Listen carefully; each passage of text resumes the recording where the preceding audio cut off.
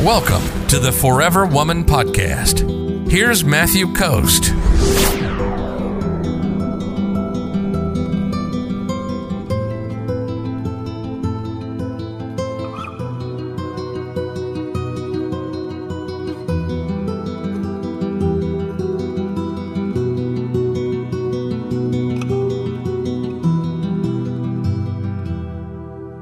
Tara says, he told me first that woman hurts him so often that he will offer me his whole love and being when I show him how I love him and value him right.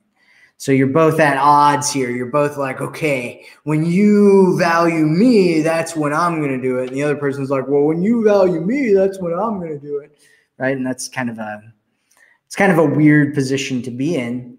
If I were you, Tara, or Tara, I'm not sure where you're from or how your name's pronounced, but if I were you, here's what I would do. If I were you, I would make an agreement with him and I'd just sit him down and I'd say, look, I'm willing to do it. I'm willing to value you and love you right if you value and love me right. And you're willing to value and love me right if I value and love you right. So let's just make an agreement right now that we're going to value and love each other right, and then find out what it means from him to be valued and loved, and then communicate to him what it means to you to be valued and loved, and then say, okay, let's do it. Let's do it right now. Let's do this thing where we're valuing and loving each other instead of getting upset when we don't do it, because a lot of it has to do with habits. When you meet somebody and you start dating them and you're in a new relationship, it's one of those things where you're like, you might not do things the way the other person wants you to do them. So you have to talk to each other through it. You have to be like, oh, this is what I like. This is what is attractive to me. This is what I'm interested in. Because the other person won't know if you don't communicate.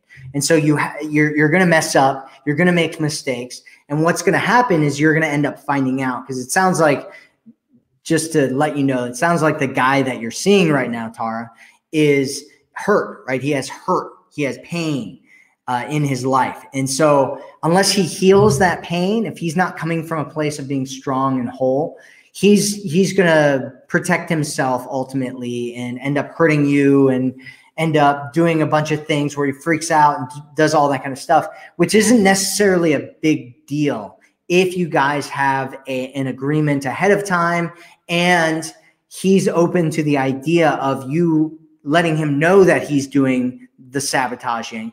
And when you tell him, he starts getting his act together and he's working on healing himself and healing his past and changing the meaning that he has about women and relationships and dating and all that kind of stuff.